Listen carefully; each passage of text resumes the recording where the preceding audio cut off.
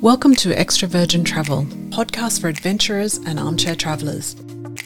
I'm your host, Natasha Mirosh, an insatiably curious food and travel writer who's either planning her next trip or still talking about her last.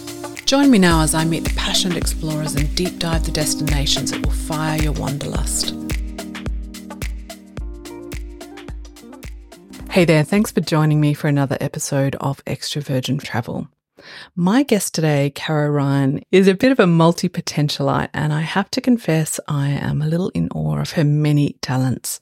Caro is a writer, a videographer, director and producer, broadcaster with her own podcast, Rescued, and she's an advocate for outdoor pursuits. If that's not enough, she also has her own blog, Lots of Fresh Air, and volunteers for the SES assisting with mountain rescues. Today, as someone who is keen to get out walking, I'm going to ask Caro some of the questions I have, like, am I too old? Am I too unfit? Is hiking hazardous? And what gear do I need? We're also going to discuss some of Australia's great walks. Welcome, Caro. Thanks so much for having me, Natasha. It's great to be here.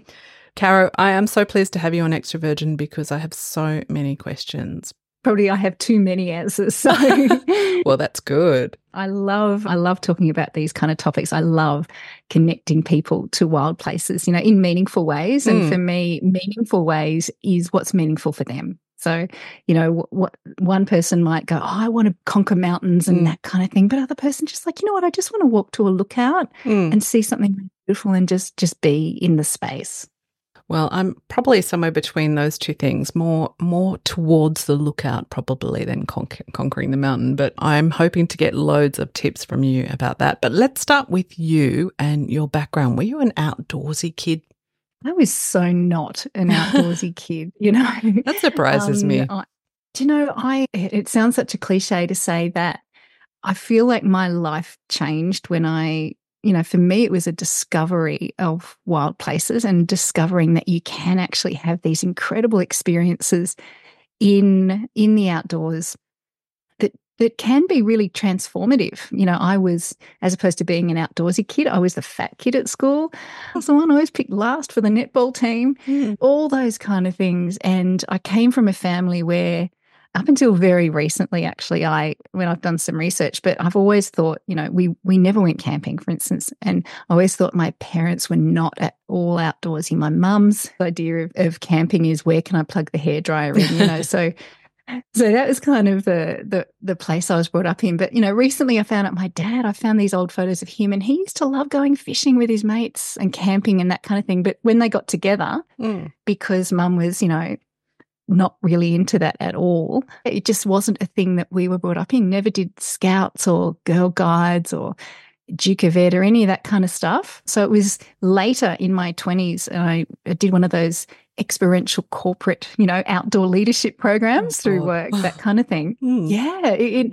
And 3 days in the wilderness, which included some off-track walking, and sleeping in an overhang of like a cave overhang in the middle of the Budawangs National Park. And I woke up going, oh my gosh, this is a thing. You can do this? I had no idea. And I feel like everything changed from there. Well, this seems like a very basic question, Caro, but for people like me who are quite uneducated when it comes to outdoors, what is the difference between a trek, a hike, and just a walk? Do I think it's all ice cream. It's all just ice cream in different flavors, right? So, and when you think about those terms, traditionally in Australia, the term is bushwalk, and that's a purely Australian term. It came out in the sort of late 1920s, early 1930s. The term bushwalk first was heard, and a lot of people these days, it's more common for people to say hike. I'm going on a hike rather than going on a bushwalk. And there is a group of people I know it's hard to believe, who get a little bit high-panted about it and go, oh my gosh, hiking's such an American term. We bushwalk here in Australia. And so traditionally people would say, hiking's American, bushwalking's Australian, tramping is New Zealand, maybe rambling is a bit UK kind of a thing. And there is all these terms, and different countries and societies have their own terms. People think trekking, which was one of the words you mentioned there, it's probably more, they think of places like going to Nepal to go trekking. I'm going trekking in the Himalayas. Like it's a multi-day stretched out, everything on your back or everything on a yak or everything with porters, that kind of thing. So it's a multi-day thing. So it's horses for courses. It's moving your body through your legs over natural terrain, call it whatever you want. It's all good. That's what I reckon. Well, that is a great explanation. What about this? I'm always so confused when I read about different walks or bushwalks or hikes or treks with descriptors that say one is easy, medium or difficult, because it seems like it's trying to rate spicy food. I mean, what are there official recognised parameters for what easy, medium and difficult actually are in terms of the length of the walk and what you can expect on each, or are they just subjective? I mean, I think it's one of the things that I'm really frustrated about sometimes is especially when you read comments on some of the popular hiking apps that are out there for finding tracks and trails in your area. People go, oh, it was really hard. And another person will go, oh, I found it so easy. And like you say, it is completely subjective because it's about people's fitness, how much they've got in their fitness bank already, how much experience they've got, how they're feeling on the day. But the great news is that in Australia, we have the Australian walking track grading system. So it's a 1 to 5 level system. You can Google that and find it broken down for you. But essentially, a number 1 is a very accessible track. So it's wheelchair friendly. It's great for young kids and families, and it's on well-formed track with not much gradient of up and down. And then you get out all the way up to a 5 where you really need to be fully self-sufficient, have some navigation skills, be able to read the terrain. Quite often the track is indistinct or not even there at all. You're actually navigating through map and compass or through walking with the land. And you need first aid skills. You need to be sufficient in terms of emergency communications, like completely.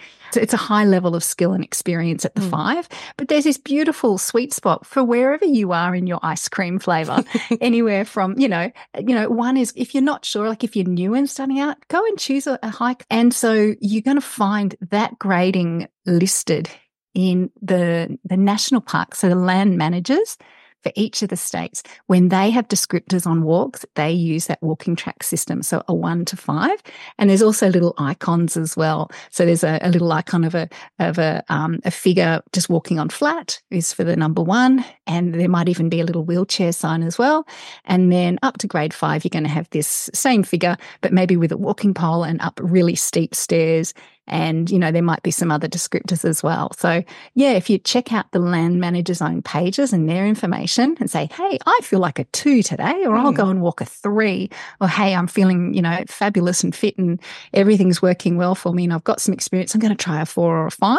You can seek those out and know that you're getting the hike that's right for you. And that's one of the key things with having a great time out there and also keeping yourself safe, because that's what we want. We don't want to go out and have an epic and go, that's it, I never want to go out again. Yeah.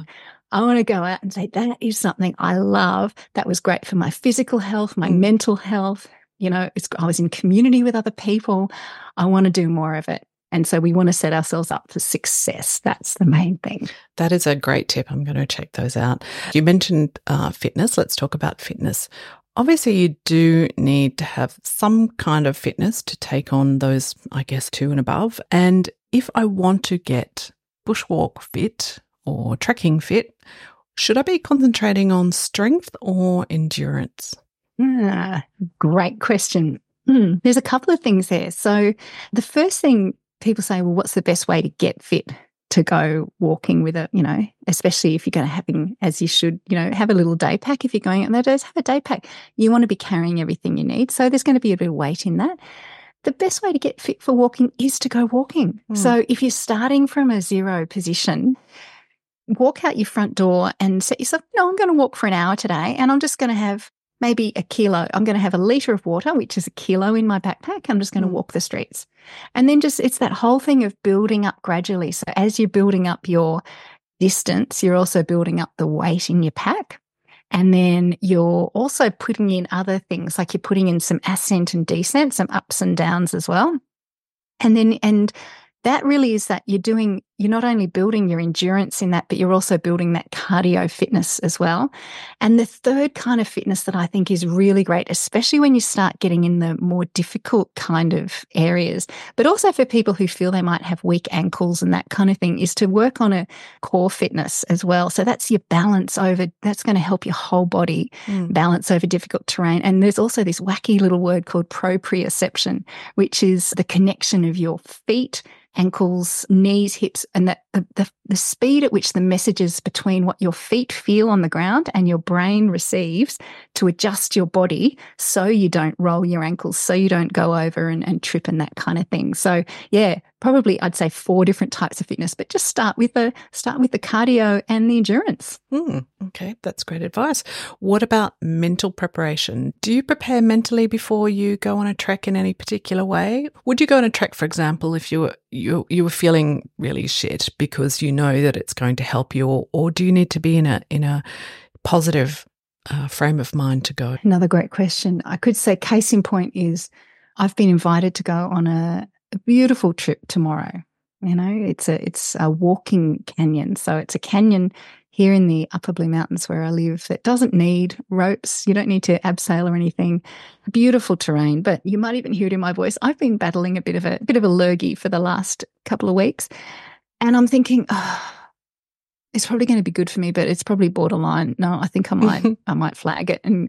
But for a normal trip, quite often it's that sense of, it seems a lot of energy you need to pack and get ready. Like, you know, thinking of what you're going to pack if it's multi-days, planning your food out, planning your gear, putting it all into the pack, getting it ready, checking all your systems. It seems like a lot of work. But then when you get out on the track, you're like, oh, I'm so glad I did. I'm so glad. So I've got coming up for a 5-day trip down in the Snowies, and it feels like after a big year that I've had this year, it's like, it seems like a lot of energy to get out there.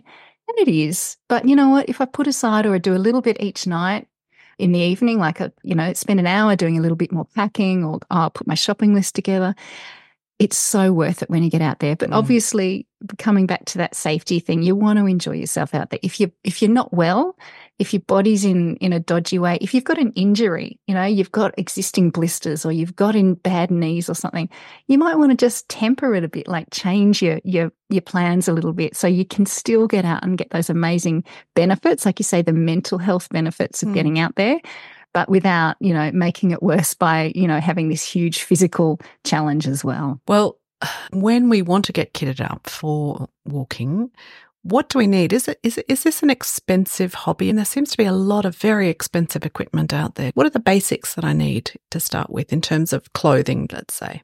It's interesting. You think that it's this pastime which can be so natural, back to nature. And yes, we see gear stores on almost every corner, and they always seem to be having sales, right? And there's tents and sleeping bags and puffer jackets and all this kind of technical stuff. But the great news is that you don't need a lot to get started. I spend a lot of time with my bushwalking club, and there's people in the club who we go and get our gear from op shops.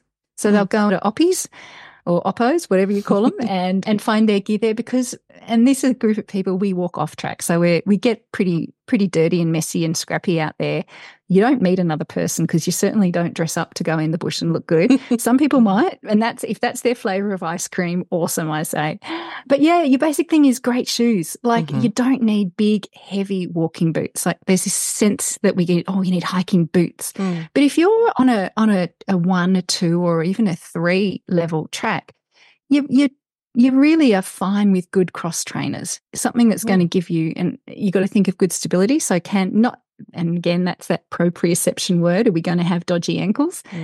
But even for myself, when I'm on level 4 and 5 tracks, I don't use big boots at all. I use walking shoes, like a flat, solid walking shoe. So a good footwear is a great start. Try and avoid cotton where you can. You want fabrics that are going to breathe and they're going to, if you're especially in a warmer climate, that are going to wick the sweat away from your body just so you're going to be more comfortable. And also cotton and things like jeans are not a great idea because if you get wet, they become really heavy and cold as well. Yeah. So, and a simple backpack from your op shop, you know, someone's giveaway work training, some conference they're on. That's all you need, you know, carry your water in it. That's essential. Yep. Some snacks and food, little first aid kit, and know how to use it. And, you know, set yourself up again for that great experience. And I think, you know, we're talking now in summer, and that's one of the key things. People quite often underestimate the amount of water that they need. So they might just have a 600 ml bottle of, you know, the classic small bottle you get from your service station. And if you're going to be out walking for, you know, a couple of hours, it's just not going to be enough. So really load up that water. And yes, that's where your weight in your pack is every litre is that kilo. A little bit of training, you're going to feel so much better about it. But that's your basics. Footwear, little backpack, try and avoid your cotton, and take a raincoat. Check that weather. That's going to be a good one as well. Yeah. And just for our international listeners, Caro's referred a couple of times to op shops. That's like a secondhand clothing shop. That's our Australian slang for it. So yes. A charity shop. Yeah. It's a great idea because a lot of people buy things to wear just, you know, once on a trip and then never wear it again and it ends up at the op shop. So exactly. And also in some of the online marketplaces that specialize in outdoor gear, new little searches through that might throw up a few little gems. Caro, I have watched a video of you on your blog and I am so impressed by your packing skills. They are next level. So let's talk about what are some essentials for a hike, say a multi-day hike, and what are not. And we'd love to get some recommendations of specific brands because I think for someone, you know, talking to someone like you who has probably tried a few things, it's great to find out what works and what doesn't. Absolutely. When it comes to buying your kit that's going to last you a long time, there can be some, you know, some trial and error, which is also why some people will be selling things that didn't work for them in some of these online marketplaces. So when it comes to things like tents, so when we think of the gear, I divide up my packing list, and I've got a packing list that people can download for both a day walk or an overnighter. And I divide it into house. So that's going to be your tent, your sleeping mat on the ground. So that's that insulation between you and the ground, not only for comfort levels, but for stopping the cold coming up through the ground. You've got your sleeping bag. And they're kind of your three, like the big items that are going to cost you the most. So, you know, some tents you're going to be, you know, are up over $1,000. Yeah, I know. It can be big outlays. There are, you know, as with so many things in our lives, there are cheaper alternatives. And sometimes, you know, depending on how you feel with ethics and that kind of thing, you know, there are ways you can access cheaper copies of that kind of stuff. You know, I would probably, especially if you're setting yourself up for long-term investment pieces, I'd avoid those cheap rip-offs and copies. And when it comes to things like tents, and this is, you know, full disclosure, I am sponsored by MacPack, but, you know, for a long time, MacPack, which came out of as a New Zealand brand, were known for their packs and their tents.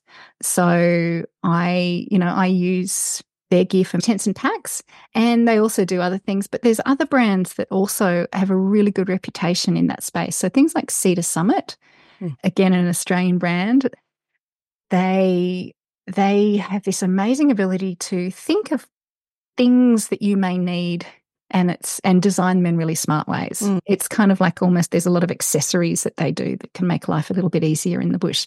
But also some solid brands are like Mont and One Planet. Again, I am quoting Australian brands here as well. Now, traditionally, a lot of this design that's gone into packs and tents have been quite on the robust side. So they've kind of been this sense that there was only one way to design things. But in the last sort of 10 years, there's been a real big movement towards lightweight packing, lightweight hiking.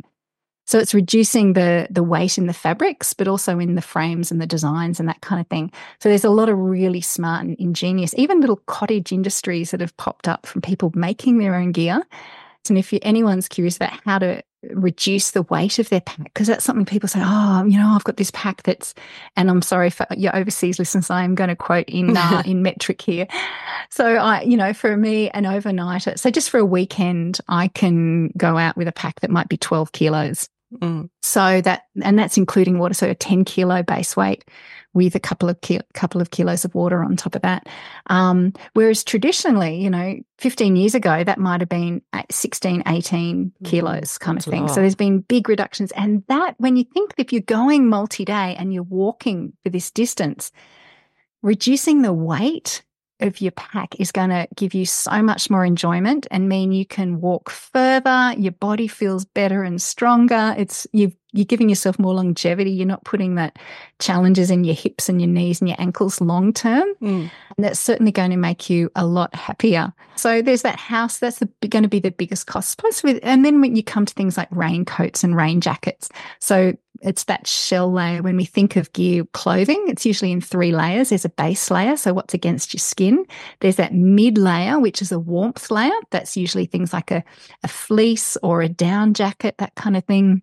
And then we've got the shell layer that's on the outer that protects you from the weather. So that's going to be that raincoat or those very, very sexy rain pants. they're never a good look, but yeah. So there's those are the items when it comes to clothing. And obviously in cold climates, you've got to think about things like thermals and beanies and gloves, those kind of extra things as well. But when it comes to packing, take what you need and need what you take.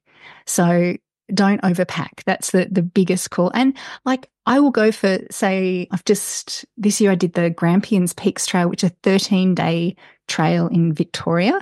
So about sort of an hour and a half northwest of Melbourne, and beautiful, beautiful trip. And I wore the same shirt every day.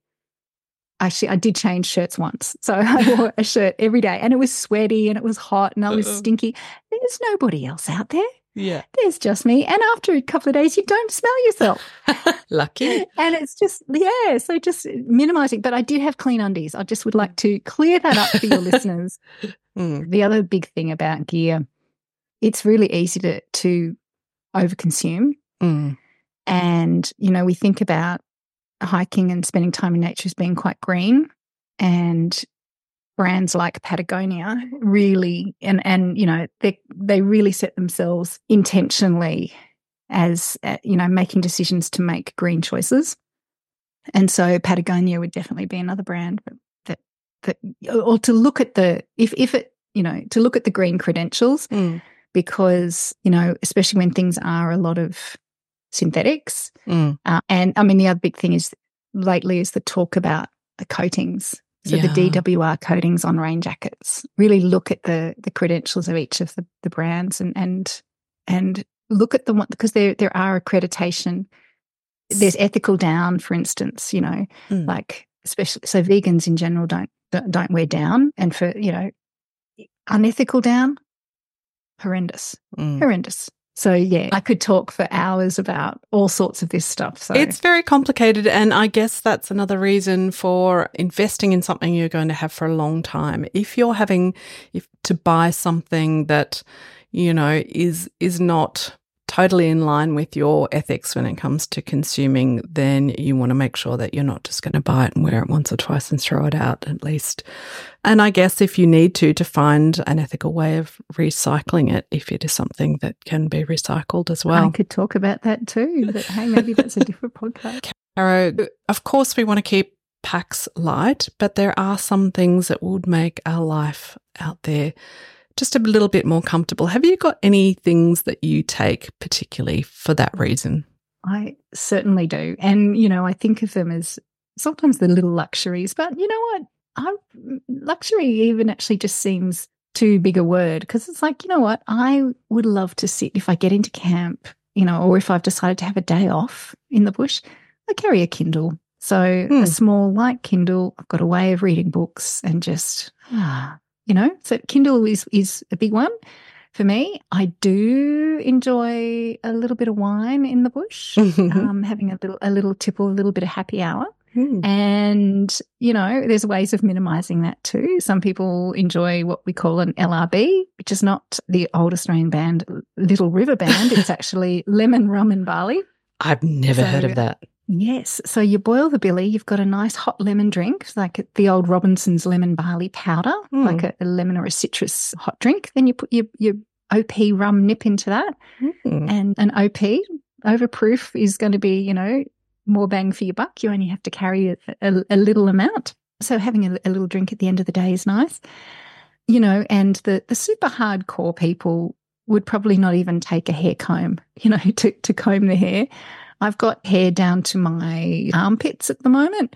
So a classic thing a lot of people with long hair do is you put your hair in plaits at the start of a multi-day walk, and it deals with it. You don't take it out every day. You just leave the plaits in. You don't know how dirty your hair's getting. I'm just realizing your listeners are going to think I'm a little grub. Ooh, this person sounds really, really a little bit nasty. I have a good cleanliness level. Really, I promise. Some other little luxuries. Some people would only take 2 pairs of undies and wash them out. I do carry a few more. I love having a little wash at the end of the day, and something in terms of the, you know, protecting the wild places that we visit. So we don't want to use soaps. We don't want to use detergents, even the ones that say they're, you know, will break down in water or they're fine for green spaces. Actually, it's best to avoid it. So we don't want to introduce anything into nature that's not there. So if you're going to go wild swimming, which I love, also just sort of think about minimizing your sunscreens, that kind of thing. But yeah, having a wash. So I might carry a couple of cloths just to have a nice little wash. I mean, this doesn't sound much luxury to most people, but I think one thing I love about being in a wild place is removing the stuff from your life and realizing how little you actually need to be happy, and to watch the sky colors changing from a cliff at the end of the day, and just to have your feet up on a rock. There's no devices pinging and going off. You're listening to the sounds. You've got your whole self there. All your 5 senses are there. And yet you might have just read a chapter of a book. That's, you know, not having a lot of stuff with you is one of the things that's nice about, you know, coming into these places. It sounds pretty luxurious to me. Yeah, exactly. You know, people pay a lot of money to spend in really, really fancy high-level accommodations and resorts and villas and that kind of thing. And not saying that I don't like that every now and then, I got to say. I do love a bit of luxe. But, you know, to me, quite often when you look into these places, what they provide you is that same experience you get from sitting on a cliff top with a book, watching the sky change and nobody around. You know, people pay that premium for removing themselves from, you know, from society. And in so many ways, that's what spending time in nature can do for you without paying $4,000 a night. Well, you touched a little bit about taking care of the environment, and our aim, I guess, is always to leave it looking like we've never been there. If we're doing multi-day hikes which involve camping, what are some of the ways that we can ensure that we do that? And I like how you phrased that, because to use that wonderful organisation from the States called Leave No Trace, we always leave a trace, you know, and so it is about minimising the shadow that we leave behind us. So when it comes to camping, always camping on durable surfaces. So using existing pads where there's been tents put down. If you're in an area that allows campfires, to use existing fire pits. Don't sort of start one in a new area. One of the things that people don't often consider when it comes to leaving no trace is actually practicing safe hiking. So it's that sense of telling someone where you're going. And how is that connected to our footprint on the environment? Because if you do find yourself lost and there has to be a rescue, the efforts that go into finding someone can actually have some pretty, you know, they do leave an imprint on the world around us. So whether that be helicopters and, you know, 100 people with boots on the ground going out to try and find you, if you just told someone where you're going, and then if you don't come back, we know, oh, oh, Natasha, oh, she said she was going on this track. Oh, there she is. Oh, yeah, I can see her. Good point. We'll go pick her up. So practicing those kind of smart techniques, but definitely. So camp on durable surfaces, use existing fire pits. Don't introduce, like I said, any chemicals into the area, like sunscreen into water streams, no soaps and detergents, that kind of thing. Not cutting timber. And it's all going to be different depending on where you are in the world, what the rules are and the places that you visit. So the land managers of different places, whether it be national parks or state forests or any of those kind of things, they're going to have their own guidelines as what you can do in those areas. So always, check out what the land manager says, because they're the ones who should have a really good idea of how to look after their area the best. So Caro, what's your advice if you get lost or injured while you're out there? That is a really super good and important question. The first thing is just not panic. There's a wonderful old story that apparently the British SAS used to teach their soldiers to sit down and make a cup of tea. If you find yourself lost, you don't know where you are. Because when you think about it, it sounds a bit twee, but it's going to take you, 5-8 minutes to boil the billy, get the stove out, that kind of thing. So you're causing yourself to slow down. You're making yourself hydrated by having a nice cup of tea. You're actually comforting yourself, hopefully, again, to remove some of that panic. Because if you try and make decisions in a panicked state, and, we've all done it before, some of our worst decisions have been in a panic. Yeah. So if you can calm yourself down, stop, sit down, relax, and then slowly come up with a plan of what you're going to do. That's the first one. The second one is, which is even actually dialing back, even before we begin, comes back to that, tell someone where you're going. Because if you have told someone where you're going, the searchers, so people like myself and the other volunteers in different agencies who come looking for you, we know where to go looking. If you haven't told someone where you're going, your chances of being found when you really need help are really, really low. Like it's tricky. So you've stopped, you've told someone where you're going. First of all is make yourself visible. So again, it's thinking back to your preparation and planning beforehand. If you've chosen to, get yourself a raincoat and wear clothes that are in the beige and the black and the brown and the olive green kind of tones. It's so interesting though, because and this is discussions that I have with MacPac and with, a lot of people in the outdoors we do as well. Design and make clothes for the outdoors that are visible and better for safety. So, there's I could go into a whole lot of reasons why they don't always do that. And there's actually, pretty valid reasons as well for them. But wearing bright coloured clothes. So the worst thing is when we turn up for a search and we say to the police, okay, so what were they wearing? And they go, well, it was this person was wearing camo pants and a black T-shirt. And it's like, great. Oh, no. Where do we start? Okay, so make yourself visible. You've told someone where you're going. But then back to you sitting in the bush wondering what to do. Decide if you're going to self-rescue. And that means, okay, well, I've had a thought and maybe I reckon I knew where I was back on a track about, it's over there somewhere. You've got an idea. Like, I think it was, there was a sign back about, was that like about 10 minutes ago? But the track sort of got a bit, indistinct since then. So set yourself an alarm on your watch. Go, okay, well, for 10 minutes, I'm going to go in that direction where I think it is. And what the alarm does is it's going to stop you from just continuing and moving and possibly getting yourself even more lost. So I'm going to go for 10 minutes in that direction because I think that's where the sign was or that's where the track was. And then you set your alarm, you go off and you go, okay, 10 minutes, I haven't found myself, or maybe I have, So again, you've got another decision point. And each time you've got a decision point, be slow, be measured, and really think through that. And think of your resources. Think of what have you got with you? How much water do you have? How much food do you have? How much daylight is left? Are you alone? Do you have other people in your party? Is anyone injured? Has anyone got a medical condition? Like maybe someone needs medication at a certain time. You've only got enough for that day or that kind of thing. So all of those factors, those in terms of like a checklist of resources, they're going to better inform your decisions.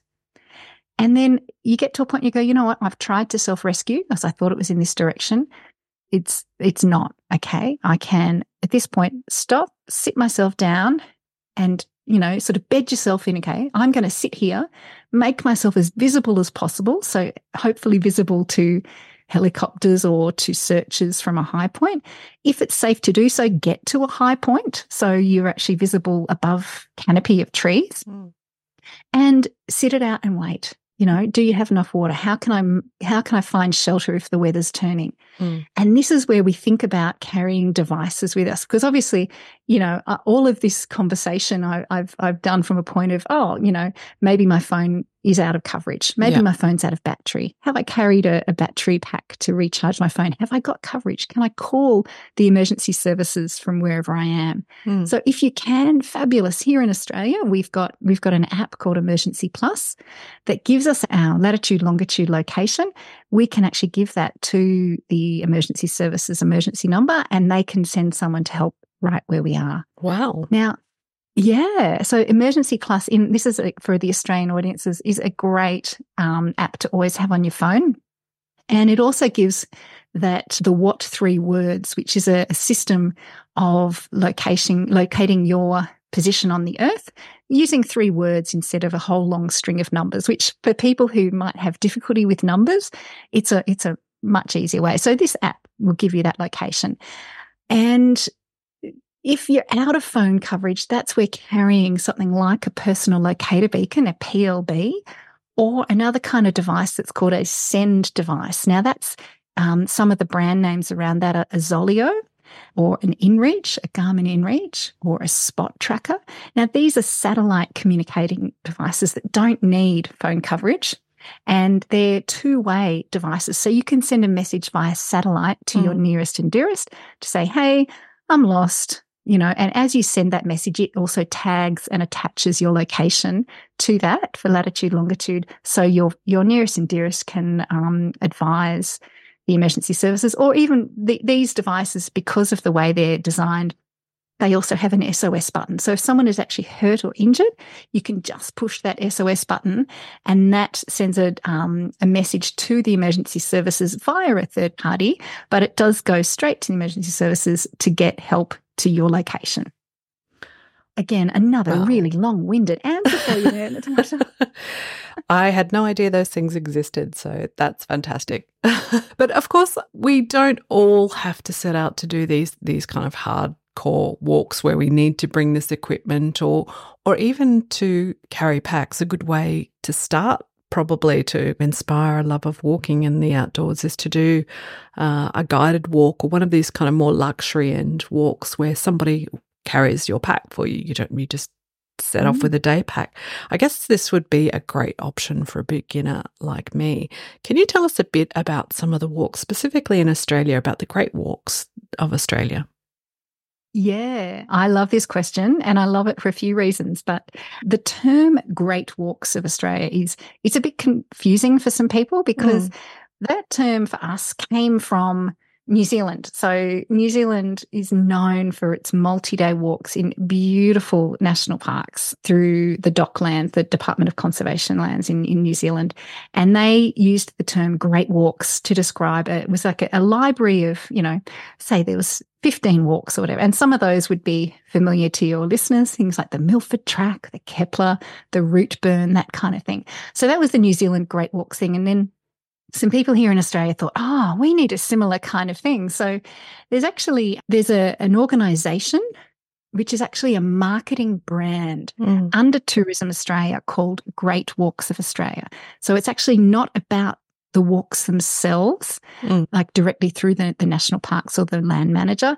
It's a marketing brand. It's like a department within Tourism Australia that has gone and looked at all the different commercial operators of these larger walks in Australia and gone, we have a certain benchmark, and if these walking products meet them, they've got a certain level of support, maybe a level of luxury, a certain quality standard to them, then the marketing department, this Great Walks of Australia department within Tourism Australia, will promote them. So there's obviously some process that these organisations can sign up to be part of this promotion, this marketing brand. So there's some classic ones that come to mind. I think the best one would probably be the Cradle Huts, which is the walk in Tasmania. So that's the overland track which walks from Cradle Mountain through to Lake St Clair through Tassie, and that's sort of a 6-day walk.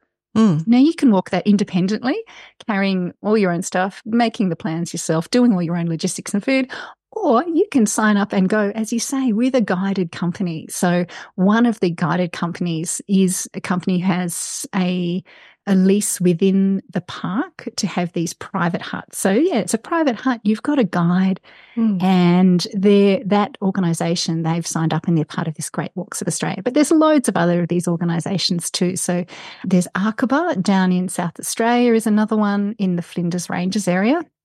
Now, I haven't done that, so I'm speaking just as someone who knows about these kind of walks. And there's it's like a collection of, I think if you've got, and because quite often these are at a fairly high price point as well, if people are on a bit of a budget.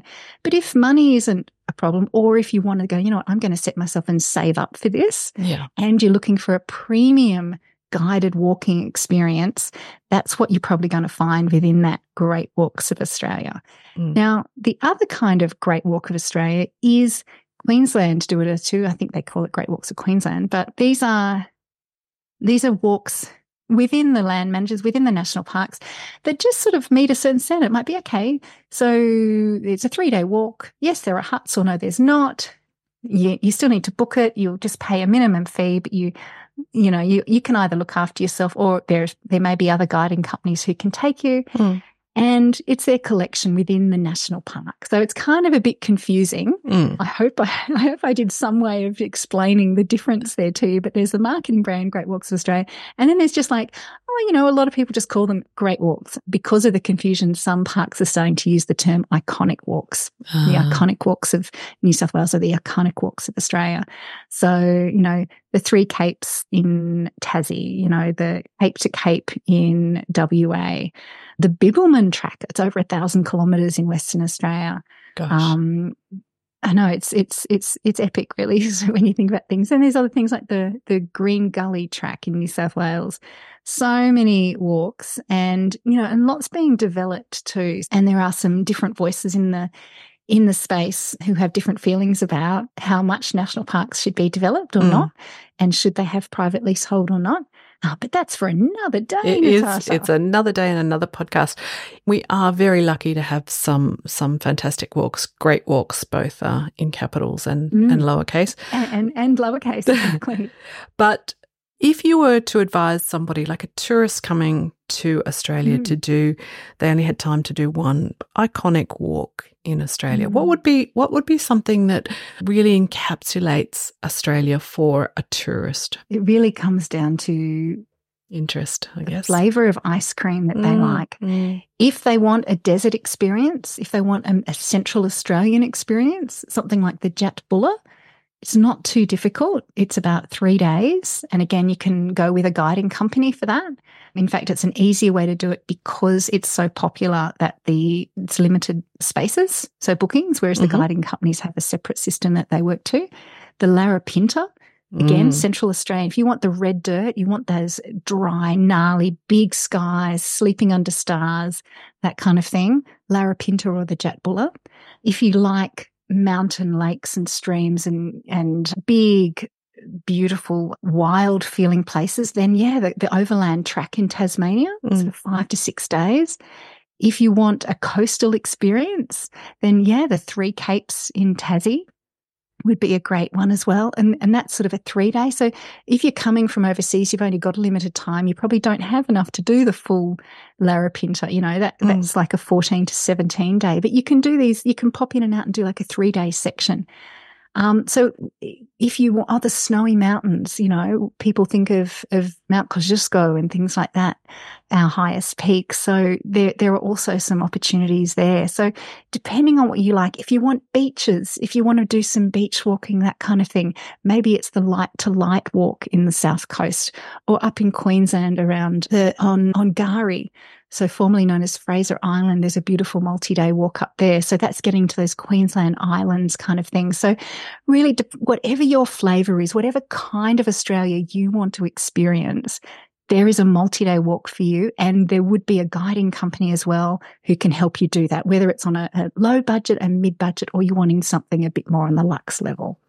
Well, I'm feeling very inspired. And my question to you, Caro, is what do you think some of the benefits this lifestyle has brought to you? And what would you say to people who are considering doing this are the benefits to them? Apart from the obvious physical benefits, so I did mention to you that I was the fat kid at school. So for me, my exercise, I don't belong to a gym. It is, I just go walking. I just walk. It doesn't cost me anything.